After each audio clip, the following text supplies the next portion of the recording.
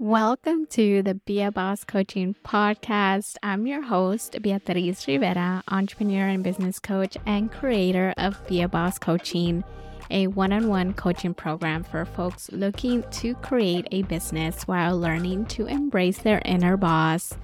On today's podcast, I have David Caicedo, a Brooklyn-born and raised organizer and former co-executive director at Florida Student Power Network, a nonprofit youth-centered organization utilizing political education and organizing strategy to tackle social issues and work toward implementing change in the state of Florida.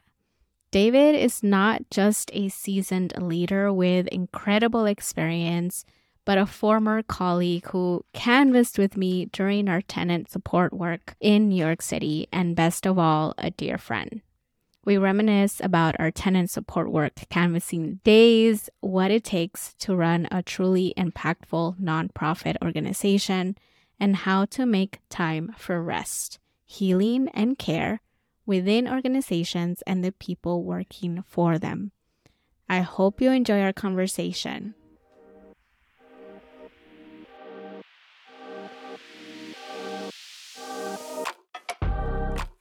Hi, David. I am so excited for you to be on this podcast.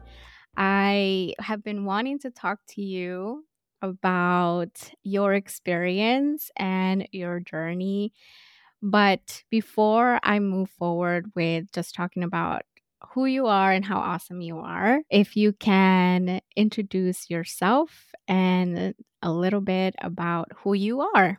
Hey, yeah, David Caicedo, he, him, él, ellos pronouns. And I am an organizer living in Orlando, Florida, originally from Brooklyn, New York, to Afro Colombian immigrants that came here in the 1980s with my three older siblings. See, I didn't even know that. I'm really What's excited to learn more about you. I feel like you told me this, and it's just been It's been years. It's been it's been years. It's been years. years. And just for our I was listeners, like Salvadorian, Ecuadorian, Honduran, yeah, I mean, just Central. for our listeners and people listening. So me and David are really good friends. I will say I consider you a really good friend of mine, even though, in person we see each other once every 2 through I think once every 3, 4 years. But every time I speak with you, I feel like no time has passed. Like we can just pick up wherever we left off last time and we just catch up. I Or, agree. Awesome. So Afro-Colombian parents, originally from Brooklyn, now living in Florida.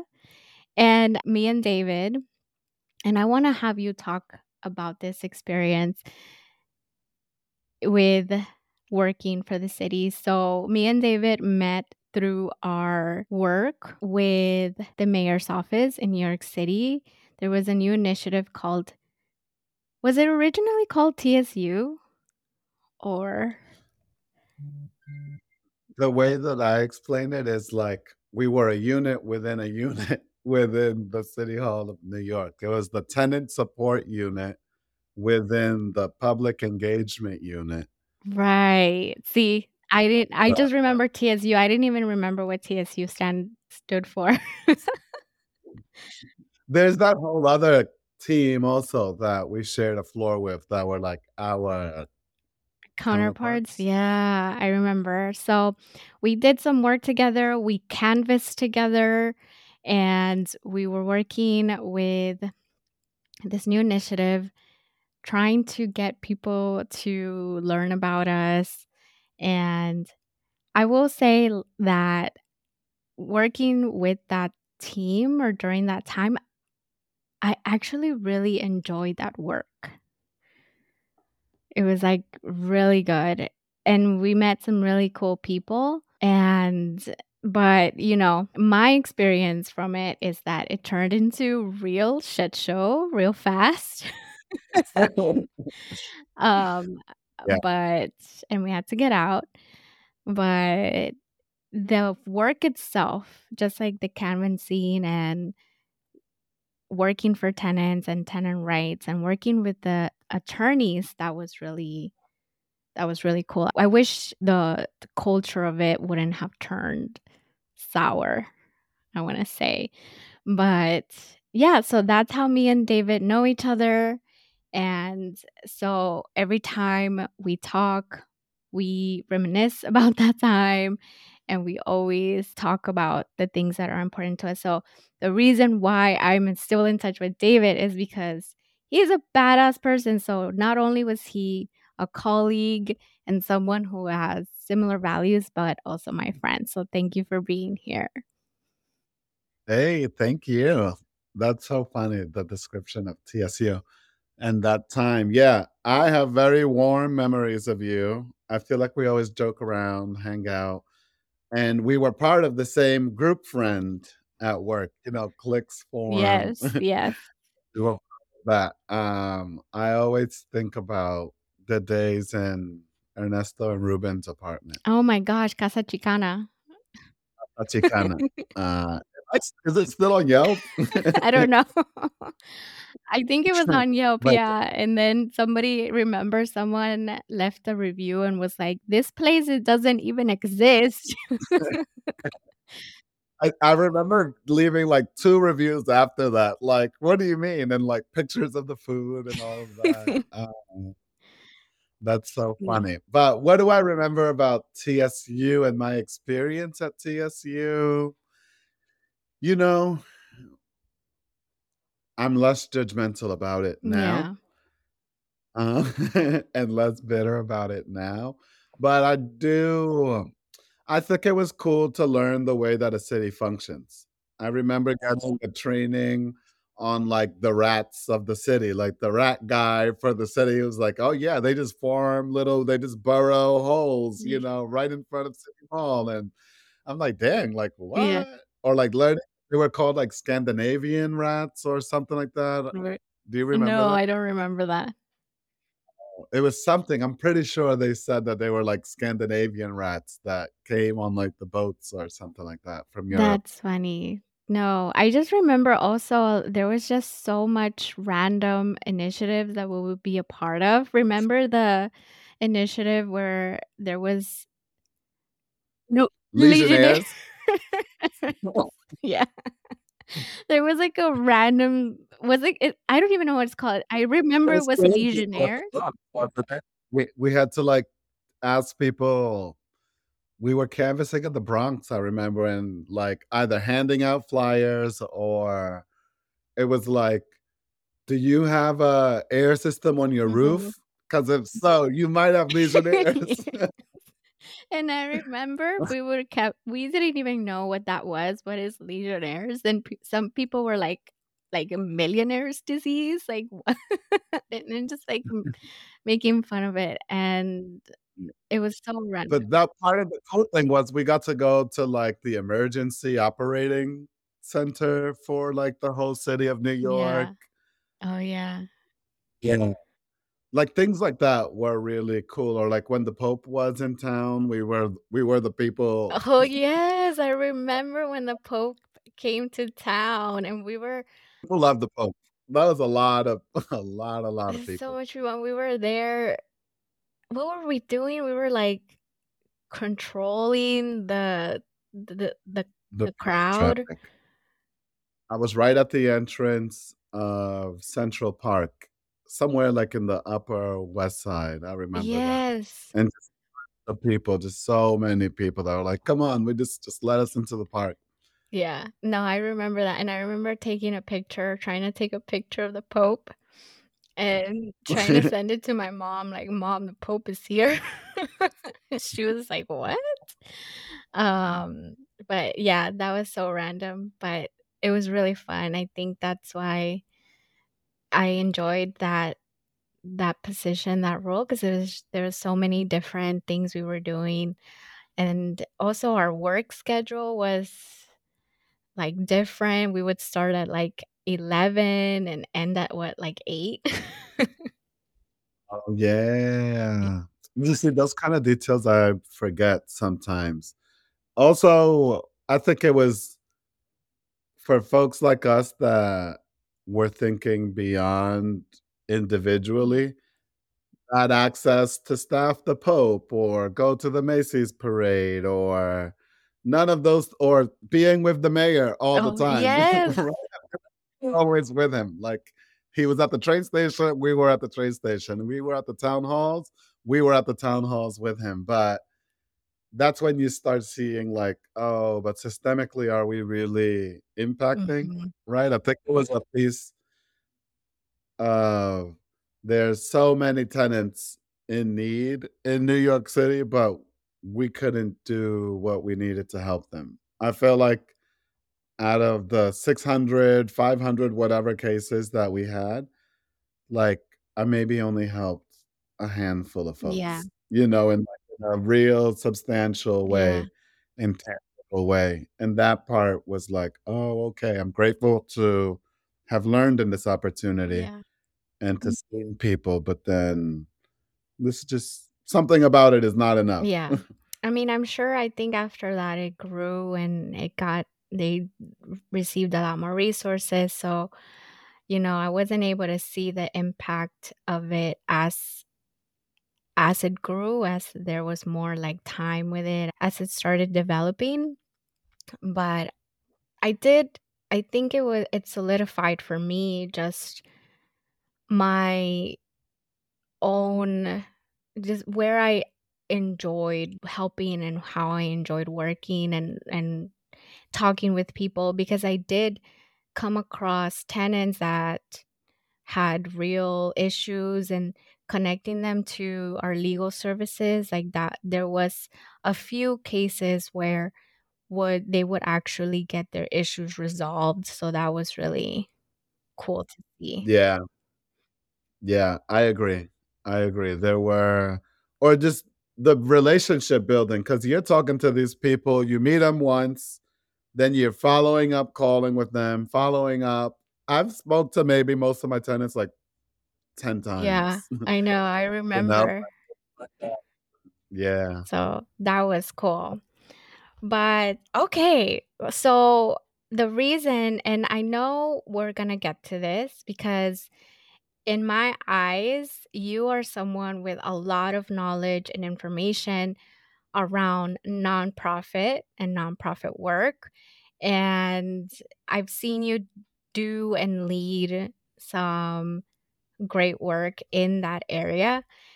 And as a social worker myself, I went to school learning about nonprofits, and my focus of area in social work school was mostly how to create a board, management of boards and nonprofit work, program and program evaluation.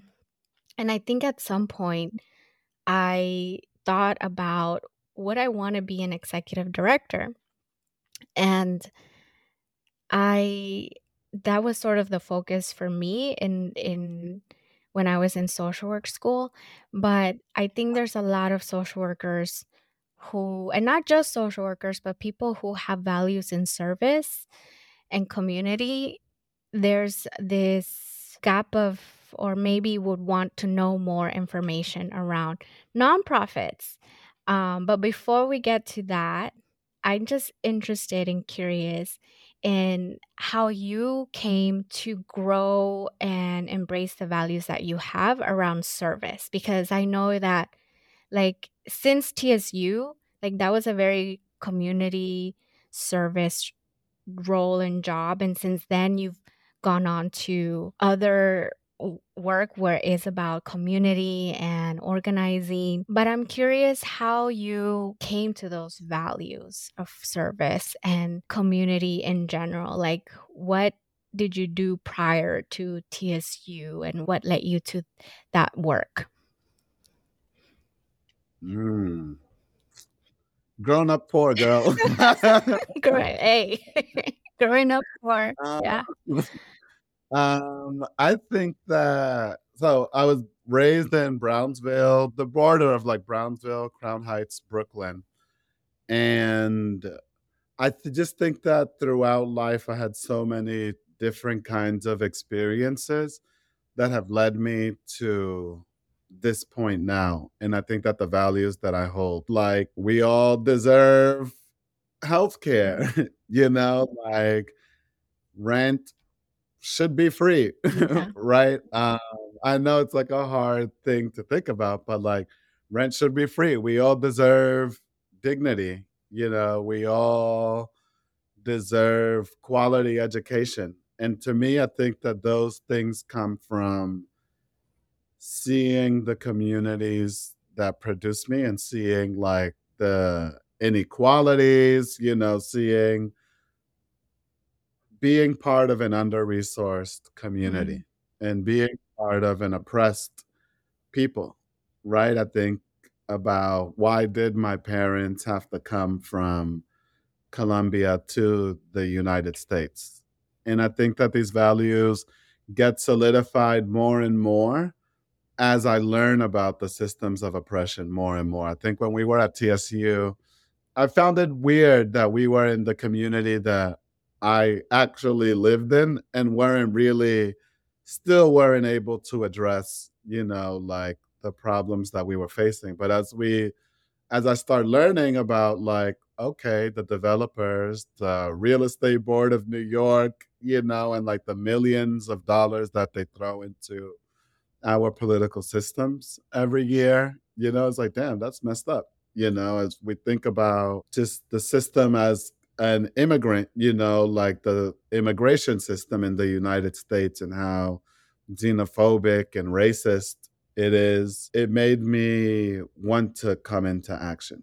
When I think about the harms that in the name of capitalism, right? From the enslavement of my ancestors to multinational corporations exploiting my family and my ancestors in Colombia to orchestrated coups. There's just so many reasons I believe that kind of pushed me to believe what I believe now, which is we need a radical reimagining, right? We need like a complete shift in the way that oppressed people are treated, and I think that even around the world, there needs to, especially around the world, right? I think here in the US context, we think about it, but when we think of globally, it's like, yeah, the same things that they're doing here are happening tenfold around the world.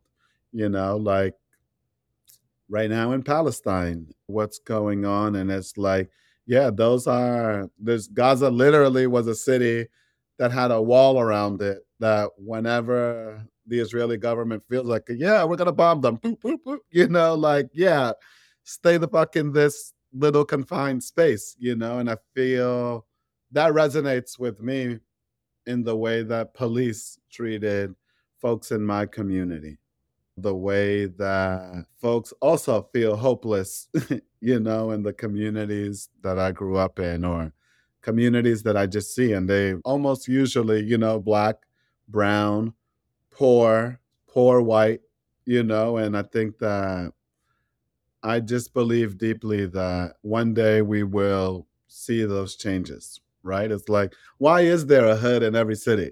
It's like, Yeah. what systems are profiting from Geo Group, private prison corporation, to the police unions that in the way that they're used as a tool of like capitalism, to white supremacy in the way that it shows up, even in the workplace, and I believe that we experienced a lot of that when we were working together. I'm at a point and keep moving more at a point of, okay, like, what do we do to really support people in communities? I mean, that's why you're my friend, obviously.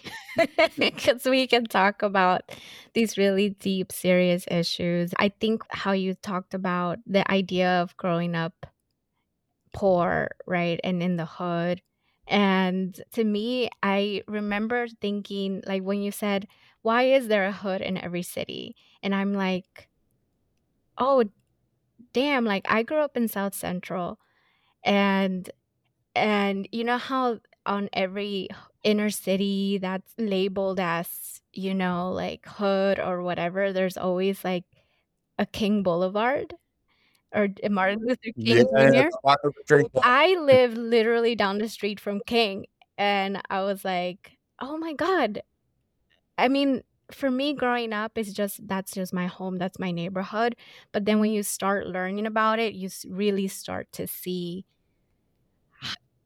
where you grew up and how you grew up. It actually visually you start to see like the ways in which neighborhoods and people and communities are. Stratified into these spaces. And Yeah. they're like there's like freeways ripping through them. Like I live literally next to the 110 freeway. That's where I grew up, next to the 110. And it's a huge freeway that connects all the major freeways in LA. So I live right smack. I was like, "Oh my god, that's so true. There's liquor stores everywhere. King is down the street. I live next to the 110 freeway. Like that is my hood. Like there's a church right there. There's church, so yeah. I can totally see that. Yeah, with the highways cutting through cities, when you start learning about like under the what's the Third Avenue Bridge? That used to be a thriving like community here in Orlando. The I-4 and 408, like a series of expressways intersect right over what used to be a black community. And it's just like, isn't it weird? Like they only cut through they only cut through communities when they're black or brown or poor, like Yeah, and they're it's kind used of weird. also as dividers too between, Exactly. poor communities. And like you see it in New York. Like I thought about it when I was at Mount Sinai, when I used to work at Mount Sinai in East Harlem, and how we Mhm. were on. That's the one like on Park Right, Avenue. it was like Park, and then there was, I think, was it Lexington? I can't even remember anymore. But on one side, on Park, it's the Central Park side, and then literally one block over, you see the projects. Mhm. And we're right in the middle, and there's these $1 million apartments right on the Central Park side, and then there's like NYCHA on the other. So, and I would go visit some of my patients in those NYCHA apartments all the time. And sometimes it feels like the police is only there, Only on that side. like, with those bright luminescent lights just facing towards people's windows, all in the name of safety, but Quote whose unquote safety? safety, right? But now that you've explained sort of why you've come to this work and coming to the different types of roles that you've had. So after TSU, I remember that's when you went to Florida Student Power. Florida Yes. Student Power. Okay. And this is where I'm really interested because I know that it became larger than what you didn't know it was going to become so large. So, can you tell me how you came to that and how it unfolded as you worked with that team? Yeah, I was in New York, still at TSU, when Trump became the candidate for the Republicans. And my background up to that point had been either working like in government or like electoral, So I was like, dang, I should probably go work on a campaign. And I started asking folks around that I knew were connected to different kinds of campaigns. And that's when someone was like, oh, in Florida, there's an opportunity for you to build out a vote program where young people vote based on their values rather than focusing on a particular candidate. And that really appealed to me because I was registered to vote under the Working Families Party line in New York, so I was just like, okay, this sounds interesting. And at first, I was also kind of like youth organizing. I'm like 29 at the time. I was like, dude, what do I have? And then the person said to me, well, there always has to be an older person helping to guide, like with SNCC, Ella Baker. was there, and that's what I was like, Ella Baker, like, damn, okay, like, yeah, you're right. And that's kind of what sold me to move to Florida. And throughout the time there, it went from this vote program with students. I met students in Pensacola, Panama City, Tallahassee, Jacksonville, Gainesville. I don't know if Florida folks know these places. It's probably relevant to them. But essentially, if Florida is this shape from Pensacola to the Keys, um, beneath Miami, there were just young people that really also cared, that also cared deeply about their communities, the schools that they were in, the state of the political nature. And that was the start of it. Just a lot. It was me, a single staff person, with a bunch of fellows, and young students all across the country that just wanted to get involved in the elections in one way or another, for many reasons, right? There were students that were completely undocumented. There were students that had DACA, the Deferred Action for Childhood Arrivals. There were students that had TPS. There were students that were impacted by the school to prison pipeline. There were students that were houseless. Like, there were students, there was just so much, there's such like a diversity in the reasons why folks were getting involved that was very beautiful to see. And then where the project becomes, starts to take shape into like a longer sustainable nonprofit was at the end of the year in 2016. Young people were like, all right, what are we going to do now? Instead of giving up or losing hope, there were so many young people and partners that we had built relationships that were really like, we need to continue to build out this youth program, and this project into something long term. And really, that's when we started focusing on different strategic issue based campaigns and then strategic electoral campaigns all across Florida. Nice. Oh my gosh. And so the development of it, what I like is that it became this urgent need to continue the work.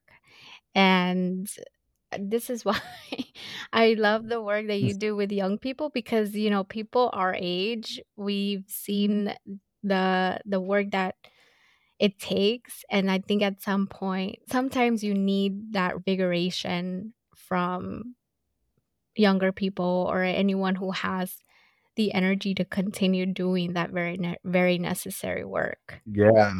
Yeah, and it's been a journey. There have been like a lot of iterations of the organization. I think that with time, a big realization was structure is needed. In the beginning, it was like, all right, you want to do a campaign on your campus against like polystyrene? Okay. Mhm. You know, um, your school said they got rid of plastic products, but it was really only for like a short period of time to wait for these students to graduate. And you want to bring back the ban on plastics? Okay. Mm. All are a student group that's focused on like migrant students. Okay. Like, and it was really like a loosely connected network where young folks were just communicating with one another. And as time grew, there was really a need for us to connect with the larger organizing community and larger community and to be more strategic. I think that as time went by, we started seeing white supremacists, Nazis, recruiting on college campuses, showing up to college campuses.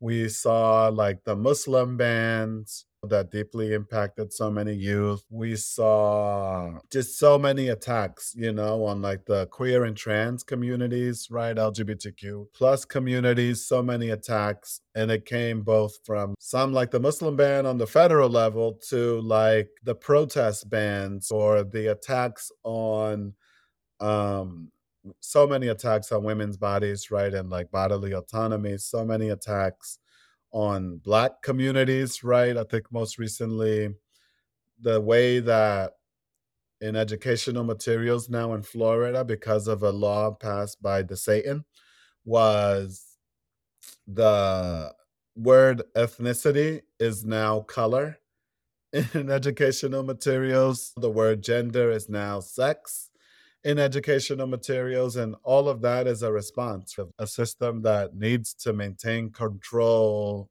in a changing world. Like their last, most vicious attacks to suppress people's expressions, people's identities, people's voices. So all of those external needs really made us to focus internally of like what do we need to actually be effective and to be in alignment with those impacted, right? And I think to make our campaigns more strategic. So that's where I started, bringing on more staff. We started really developing a more formal relationship with our fiscal sponsor organization of like to get the support that we needed, all for the sake of building something greater, Mhm. right? Building something that can actually respond to the moment that we're living in. Yeah. I really love the whole thing around response and like responding to what's happening, because I feel like a lot of like nonprofits in general, just from my experience and what I've seen from nonprofit work, is that they forget that there's a mission, but that mission is forgotten, I feel. And so Mm, with nonprofits, sometimes like they've been in existence for so long, perhaps, and so they like forget why they started in the first place, or like who they're really serving and the mission. But in this case, like it unfolded as things were happening, as there were these, like you mentioned, different attacks, and it grew. And I'm wondering, like, how did you grapple with the idea of like, okay, we're organizing, we're responding to what's happening in right now in this like time of our lives, and we're organizing, but as you're getting bigger, you need more structure and more, like you said, fiscal sponsorship and building stronger relationships with your fiscal sponsor. So, how were you grappling with the need of what's going on, but also knowing that you're growing larger and becoming more formal in a sense? y- Out of necessity, like what is it, like necessity is the mother of innovation. um you really I was burning myself out. I was in a different city sometimes every other day, until 2018. From that 2016 point to 2018. Like I was really driving everywhere and like sometimes sleeping in hotels, I needed to get grounded, right? If I needed to start building like stability and like it really if I was going to build something impactful and long term, I couldn't do it alone and needed an amazing team of folks to help to do that. And it just started, right? And the need to fundraise, right? The more staff, more people, the more folks' livelihoods were also in my responsibility. And I think that that was like a whole nother added layer of like, as we're getting those structures, and just what you in response to what you mentioned about like nonprofits feeling like they lost the missions, their mission, yeah, the money. We live in a capitalist society where someone has to be on top and someone has to be on bottom. Capitalism is based on exploitation. And it's to the philanthropic world where they're getting their money for the most part, right? Either like Wall Street because they're investing their trusts or millionaires and billionaires, and it sounds conspiratorial, but it's not in the interest of a billionaire, right? Or like the owning class of folks to have people really talking about we need a radical shift, right? Like working people need livable, sustainable wages, and like people are hoarding the wealth. Like literally, like five people, I think their combined wealth is $1 trillion, Yeah. where literally like the bottom 90% of us, are like Hmm. living in such conditions, the bottom of bottom, Yeah. that will never get to that point of wealth. Um, Yeah. I just saw that. I don't just know if you saw that article. It was like it's like a web page on the visualization of wealth, and they start with like what Jeff Bezos is worth, which is I think 85 billion or something like that, and they like visualize it. Yeah, it's crazy. And but he and like 399 other people have access to what I think it's like a trillion or 2 trillion, something like that. I've seen I've seen similar charts that it's like if you were to put it like what do we think the wealth gap is versus what it in reality is, and it's kind of like, Yeah, and then it's like, I know. sure, Yeah.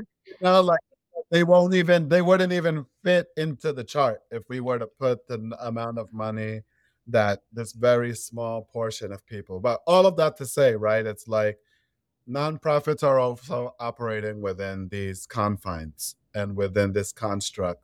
And I've seen, so for some folks, that they're doing work based on what grants are providing. And like, I think that for me, it was important to not do that. Like if I was going to be mission driven, I needed to find different sources of grants for the organization that were going to allow for us to continue to grow, and to build out and really build relationships with like some really amazing foundation folks, like the Youth Engagement Fund, the Funders Collaborative for Youth Organizing, the Movement Voter Project. I think we were really fortunate to be in an ecosystem of folks that were really trying to support the growth of the organization rather than yet another extractive force, you know, Mhm. we would have to contend with. Yeah. I really like that because I feel like when we think about nonprofits in general, like especially people with values like yours and I's, where we have a lot of importance to keep being true to who we're serving in our community and like really truly, wanting to make sure that like our values are grounded. I feel like what was my train of thought? They don't want to fund it. No one to fund the revolution won't be funded. Right, like they Know? don't exactly. So like we want to keep grounded to those values, and when it comes to like nonprofit, we don't want to get influenced by like people who are willing to help but under their conditions, right? Like under their restrictions or under their like own agenda. And Yeah. um and so I think for a lot of people, for like social workers or people with these similar values, get there's this disillusion with nonprofit work. And But I like that there's yeah, like how you said, with capitalism, we all are part of it just because we're just by virtue of being being born born. and Exactly.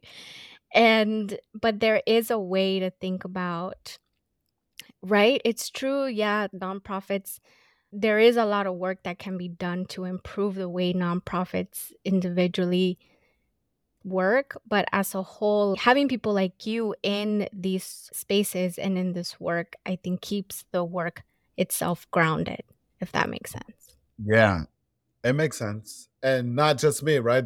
And that's the part that I've learned and why it's like there's so many different kinds of nonprofits that exist in this Yeah. world. Because I've seen those kind of like the multi-million dollar big, Yeah. mean nonprofits that are just, Yeah. like institutions, Yeah. and then also like other ones that are like really trying to make shifts, and shifting the systems and really caring about the people that are also working in it, right? And trying not to replicate the same structure. So, yeah, there's a whole spectrum. There's a whole spectrum out there of like the ways that folks operate. Yes. All right. So let's get into the different structures. I know last time you told me a little bit about the different structures of nonprofits. So if someone wanted to, let's say, nonprofit is the way that they see themselves wanting to create change and think about creating a nonprofit.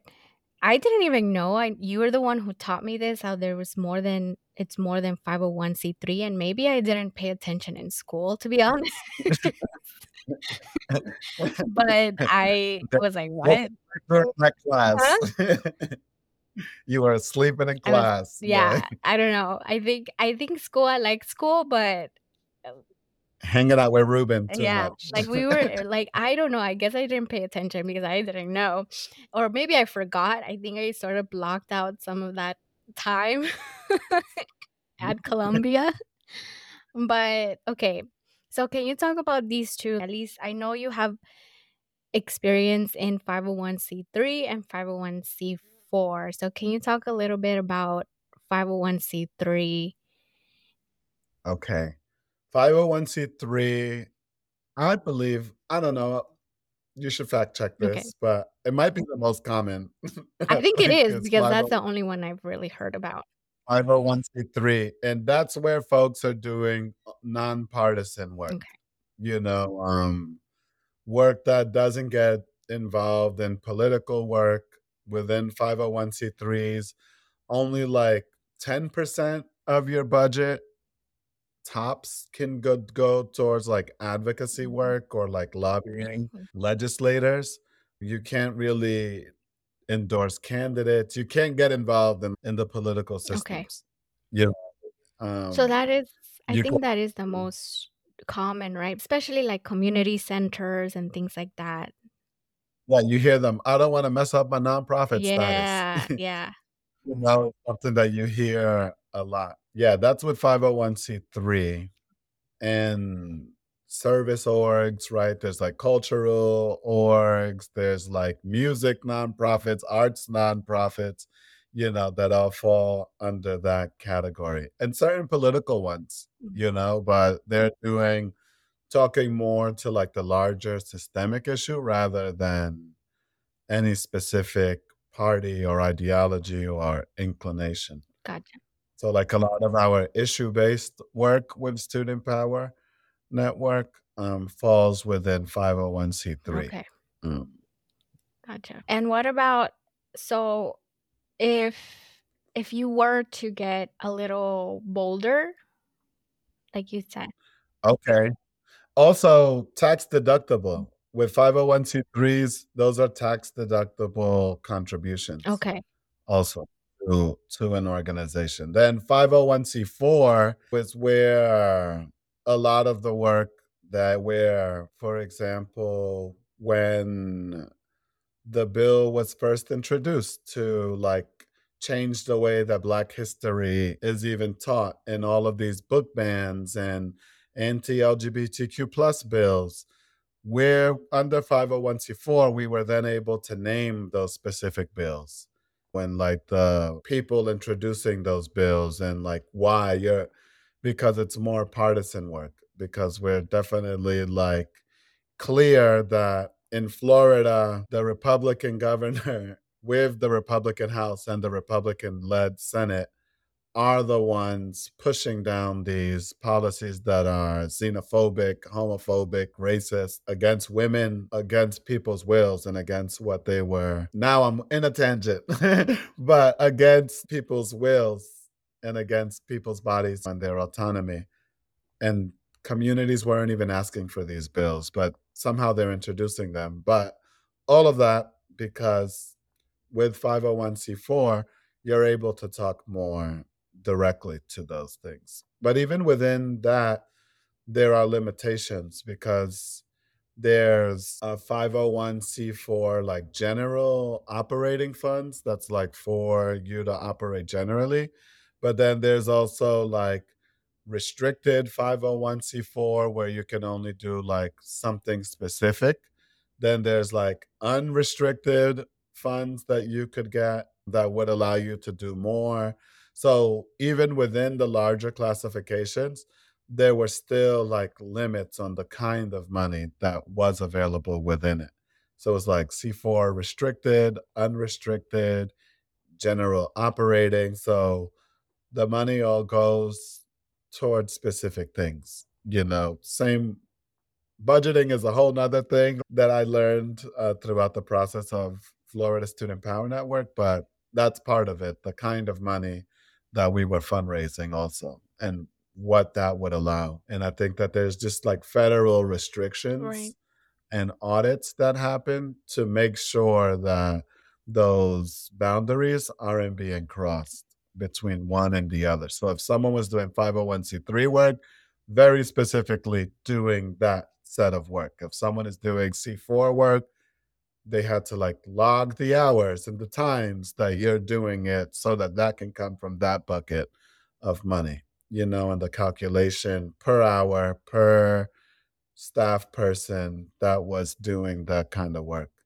I know there's like 501c5, C6. Labor unions are their own kind of 501 status. Yeah, there's like PACs, that folks form. So there's a lot of different distinctions and classifications. Okay. So you would say to anyone who wanted to start a nonprofit with a nonprofit status to look into the right status and do research for the proper status that would be most appropriate for the work that you want to do.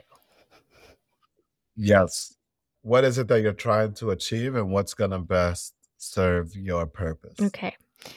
If someone wanted to start, let's say starting a nonprofit is that's what they want to do. And this is just maybe someone individually having their idea, having the idea of starting a nonprofit. Like where would you say they could start? Seeing what the rules are in their state, because I know that there's like what's the application process to do it? I know there's like a state process that you have to go through, and then there's also like a federal process that you have to go to for the IRS. I would also say, does the nonprofit that you're thinking of already exist? Right? Does the idea that you're thinking about, who else is doing that kind of work and that kind of similar work? And is there already an ecosystem? Because you might not need to create it, right?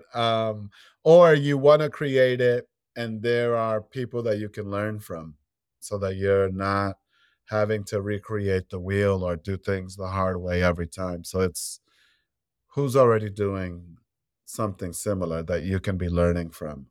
And then if you know that accounting is a challenge, like getting insurance is a challenge, maybe what can be another nonprofit that could fiscally sponsor, like what you're doing, at least initially, until you're learning how to navigate the systems or build out what you need.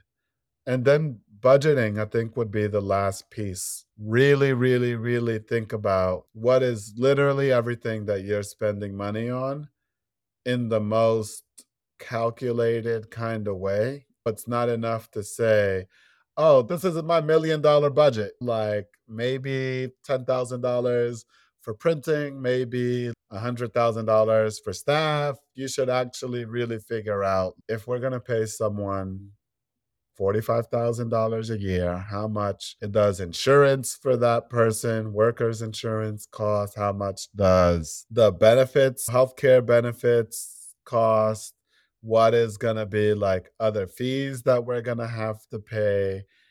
who are consultants, really try to think about that budget in the most granular level possible. And then also where you're gonna get that money from.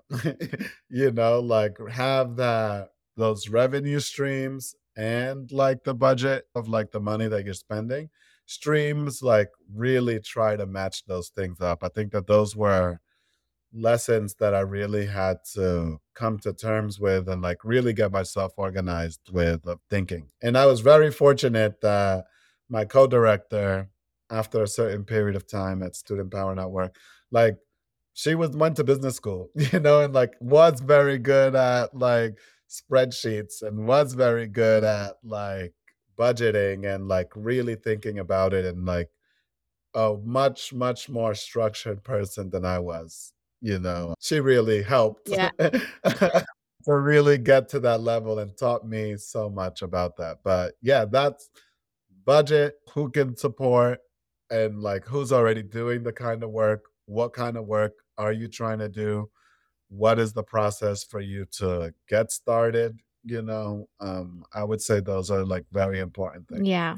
I really I wanted you to toot your own horn a little bit because you were the co-executive director at Student Power Network, right?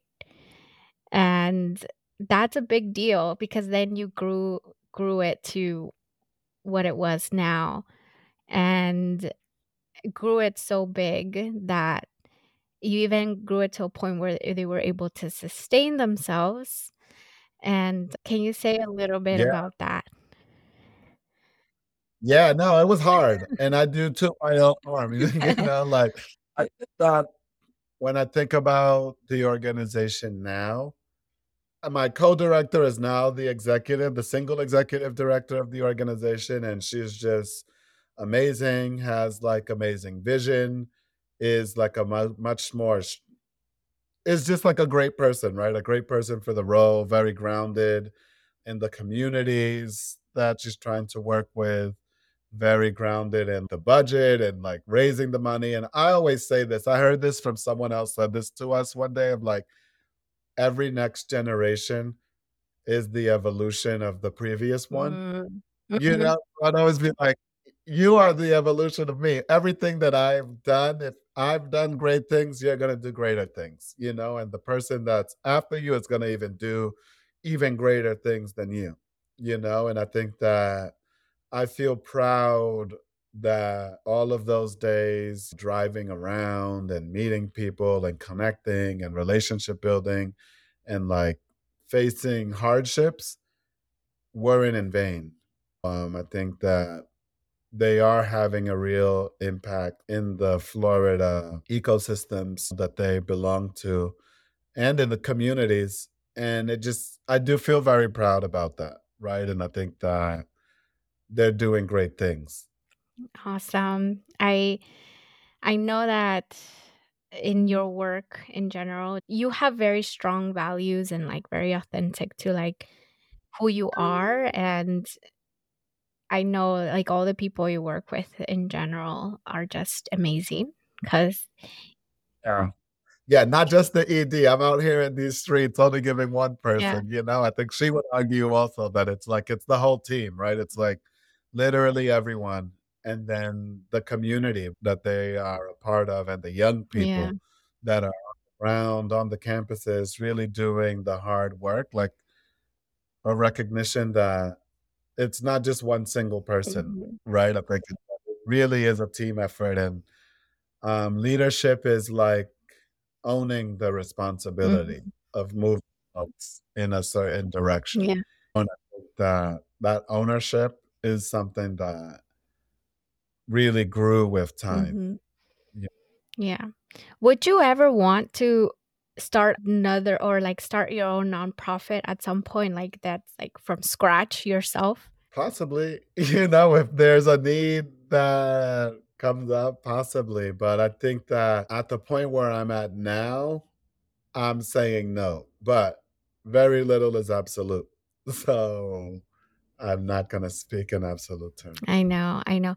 I mean, I just ask that because You're someone that I see as like you're very committed to the work that you do. You stay grounded and you're very dedicated to not just the work that's needed, but also to the people around you and like the people that do the work with you. And so I know that if you were to ever have an idea or think about, what if we did this? What if we started this? There are people that are like 100% behind you, um, and would do Yeah. that with you. I would, like, if you asked me. There are, and maybe like a for profit, Yeah, like again, maybe there's ways to marry, and there like are. a Th non-arts and a for Mhm. profit, that isn't exploitative, that is working in communities too. Because even then, like corporations are people, Yeah, apparently, yeah, according to the Supreme Court. But like it's like, yeah, like you were the person that spoke to me about the different corporate structures and like business structures mhm, that do exist and can exist. And I think that, yeah, I'd be down to start something with a group of folks, mhm. at some point in the Yeah. future. If you ever do, I'm here. So, Yeah, I'll be like, hey, Bia. Via Boss Coaching and David Caicedo, they're collab. Well, this is our first collab here, and I really wanted to bring you on because, like I said, like I think your journey in general, as someone who has grown up to embrace these values and embrace the different work and the much needed work that we need in our communities. I've just seen that in you and then seen your work in Florida and then you continue to come back to that. Like that's who you are, right? Well, yeah, thank you. Yeah. That means a Wait, lot. what did you do? Oh yeah, we're making a heart. That's for the listeners. Really? Oh, and this is Oh, we're recording video too, so we might see it also. oh, yeah, this is a heart with my fingers. I don't know, yours look so much better than mine. How'd you do that? Like that. Yeah, like that. Yeah. But yeah, that's why I wanted you to come on and talk about nonprofits because I'm gonna just mention this real quick around when I was in grad school. While you were talking, it reminded me a lot about the work that I was doing across schools of social work, like community organizing around across schools of social work, because what wasn't being taught in our curriculum within, at least when I was in school, I think now it's much better, but when I was in school, systems of oppression and power and privilege, those things were not being talked about within curriculums in social work schools. And we were learning about that, and we were organizing different social work students across schools of social work in New York City to talk about that. So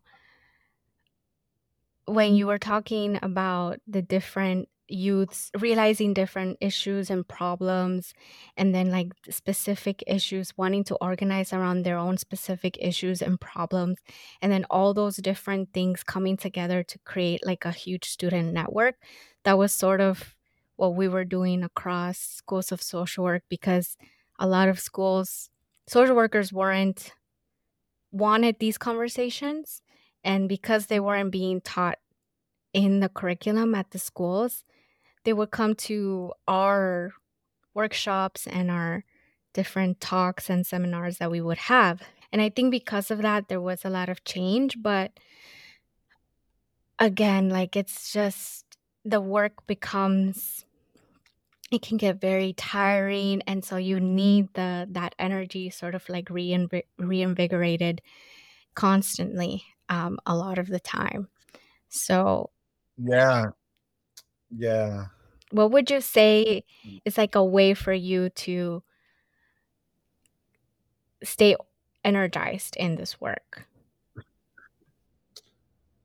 Mm, you know, get support, ask for support. For me, as Student Net Power Network was like growing in like its structure, I was getting support too. I think that there was a program in 2018 called like Bold Black Organizing for Leadership and Dignity. That was like a personal transformation kind of cohort for different directors that I went through. And it was just very grounding, right? And like really helped me to get that grounding I needed, grounded in purpose, grounded in values, grounded in who am I and how do I show up in this world, given all of the systems that have manipulated our being. And how do we get to our full selves? And what is your full self? So I think that get that kind of like support that is really going to help you in a real way. And real way is like, what does that mean to you? You know what I mean? Like, if you're really, I really, there were times that I really just sat with myself of like, damn, what do I really value? I need to check myself on like the way that I'm showing up in different ways. And I think that there was just so much support, right? And I think that the times that we're in now, you hear folks talking about like resting and relaxing more, but how does that become part of the regular culture? Like instead of doing 20 things a day and like burning yourself out, how can you do 5 things just the right way when like not burn yourself out? Like slowing down actually means slowing down for the sake of what's the real impact that you're trying to have when not burning yourself out and like getting those kind of supports, like getting coaches to like really help you that you can vibe with, getting like the mental health kind of support that you need, getting the rest that you need is all part of it. When you're writing in that budget item, include that resting budget or healing budget and think about healing as like a really big thing. There's like healing justice is an actual thing that folks really focus on and like think about. Yeah, I liked what you said. I think if I were to run a nonprofit, I would have never thought to include a healing budget. That is such a great idea. And if it's doable, I say do it because it's needed and the work is always going to require that you heal, that you rest, that you take time, that you stay grounded, that you seek support. So I'm glad that you mentioned that. That you learn, right? And that you Yeah. learn. Growth is required. Yeah. So healing budget, I'm gonna remember that. I think not just for nonprofit, I feel like also for businesses in general also do you have a line item for like rest time? Yeah. Yeah. I think those are time off, what's paid time off, what's paid parent leave. We really have to challenge the systems and from within too, and like the way that we're creating the culture of our organizations. I love it. I love it. If folks wanted to get in touch with you and learn more about you in general, do you want people to learn more about you? Or Yeah, people can learn more about me. yay. Link in bio right here. I don't know Link in bio in the how show that notes, works. in the show notes. Link in bio right over here. Yeah. Yeah. Yeah, I can include my contact information, my email, for folks. Also, Florida Student Power is in the middle of fundraising. I think part of the ways for that sustainability is getting small donors, and like link over here. Yeah. I don't know where, but I'll yeah, include the with link. Florida Student Power Network, if you look at their Instagram and on the link tree, there's a link to please consider donating to them. Also, I know that I have to become a sustaining donor, Mhm. and I think that those are other ways that like to gain that kind of independence to be doing the impactful work. Awesome. Or grassroots organizing, grassroots fundraising. Yeah, grassroots organizing, exactly. That's grassroots fundraising there. And it's like there might be a competition within like a network that they're a part of. So yeah, Okay. So I'll, that'll also be in the bio if they want to support Florida Student Power yes, and their work. Florida More Student about Power. that. I'm going to include it in the show notes. I'll include your email and your contact information that you want to include, as well as Florida Student Power website and to donate. Yeah, for sure. Yay! Okay, anything else you want to say before we wrap up? I just think that the moment that we're living in is requiring more of us. I think it's requiring us to really think expansively about community and how we challenge the systems around us and how do we challenge it from within. So we got to try, right? We got to try to like make the world and think about our impact. I think about what's going on in Africa a lot, especially now, like in Niger, what's going on with the Palestinian people, right? What's going on with the native Hawaiian folks and what's going on with people's Mm, movements. And I think that folks need to connect to organizations as much as they can that align with their values and like the issues that they feel that they're impacted by, whether it be housing, whether it be immigration, whether they care about internationalism, whether they care about hunger. We know at this point what are the root causes to these problems. And I encourage folks to really connect to organizations to really address and to start to address and to contribute to like solutions and not just false mhm. solutions um, to problems that we're facing. Awesome. So, yeah, free Palestine. Well, thank you so much, David. I learned so much from you. I know that, there's a lot more that goes into nonprofit work, the the creation of nonprofit. I know there's a lot more that you could say. So, if folks have any follow-up questions or would like to know more, can they comment or like reach out and just ask about Totally, totally, totally, totally, they can. And yeah, Black Lives Matter too, BLM? Oh, oh, Black lives will always matter. And we need to keep saying it, right? It's really like a call Yeah. uh, to injustices. So, Yes. yeah. Thank you.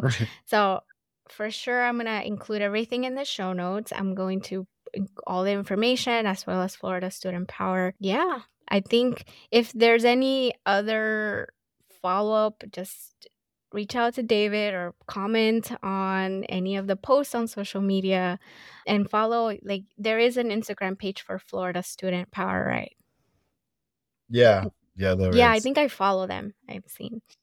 Hey, Yes, okay. I know. Nice. I'm gonna put Yeah, their I can't wait for the next round. If you invite me again, like for sure. I mean, we have so much we can talk about so many different things. So, thank you for sharing your experience and your knowledge around the work that you do. And I just want to say thank you. Yeah, thank you. Thank you so much. I really appreciate you.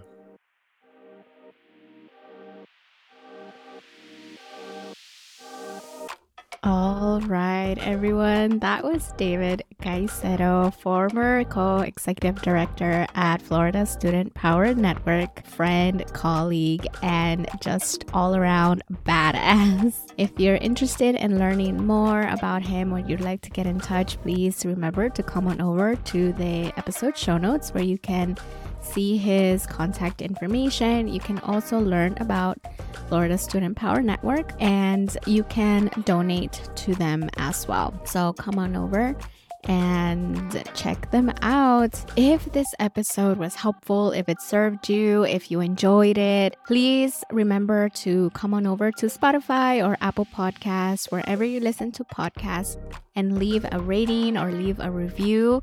I would really, really appreciate your support by leaving a rating or review. And you can also share this episode with a friend or a family member where other people can learn about this podcast and learn more about me as well. You can also come on over to beabosscoaching.com where you can read my blog. You can listen to other podcast episodes with the other wonderful guests that I've had so far. And you can book a call with me if you like to explore coaching. I invite you to book a call. I'd love to get to know more about you, your business, and what you'd like to achieve with coaching. There's so much that you can achieve with coaching, so I'm excited to hear more about you and your business. So I just want to say thank you to everyone who has been listening and giving me feedback. Y'all, the feedback that I've been getting some really good feedback on different episodes, and it's so invigorating, and I feel, I don't know how I feel. I have no words. It's amazing, and please keep your feedback coming. So I'm really excited to continue to share more stories, to continue to share my insight, what I've learned, and hopefully help all of you out there who are trying to create something and trying to stay true to your values to really do so with ease and with grace and so much authenticity. But yeah, anyway, I hope you have a great rest of your week, and I'll see you all again soon. Bye.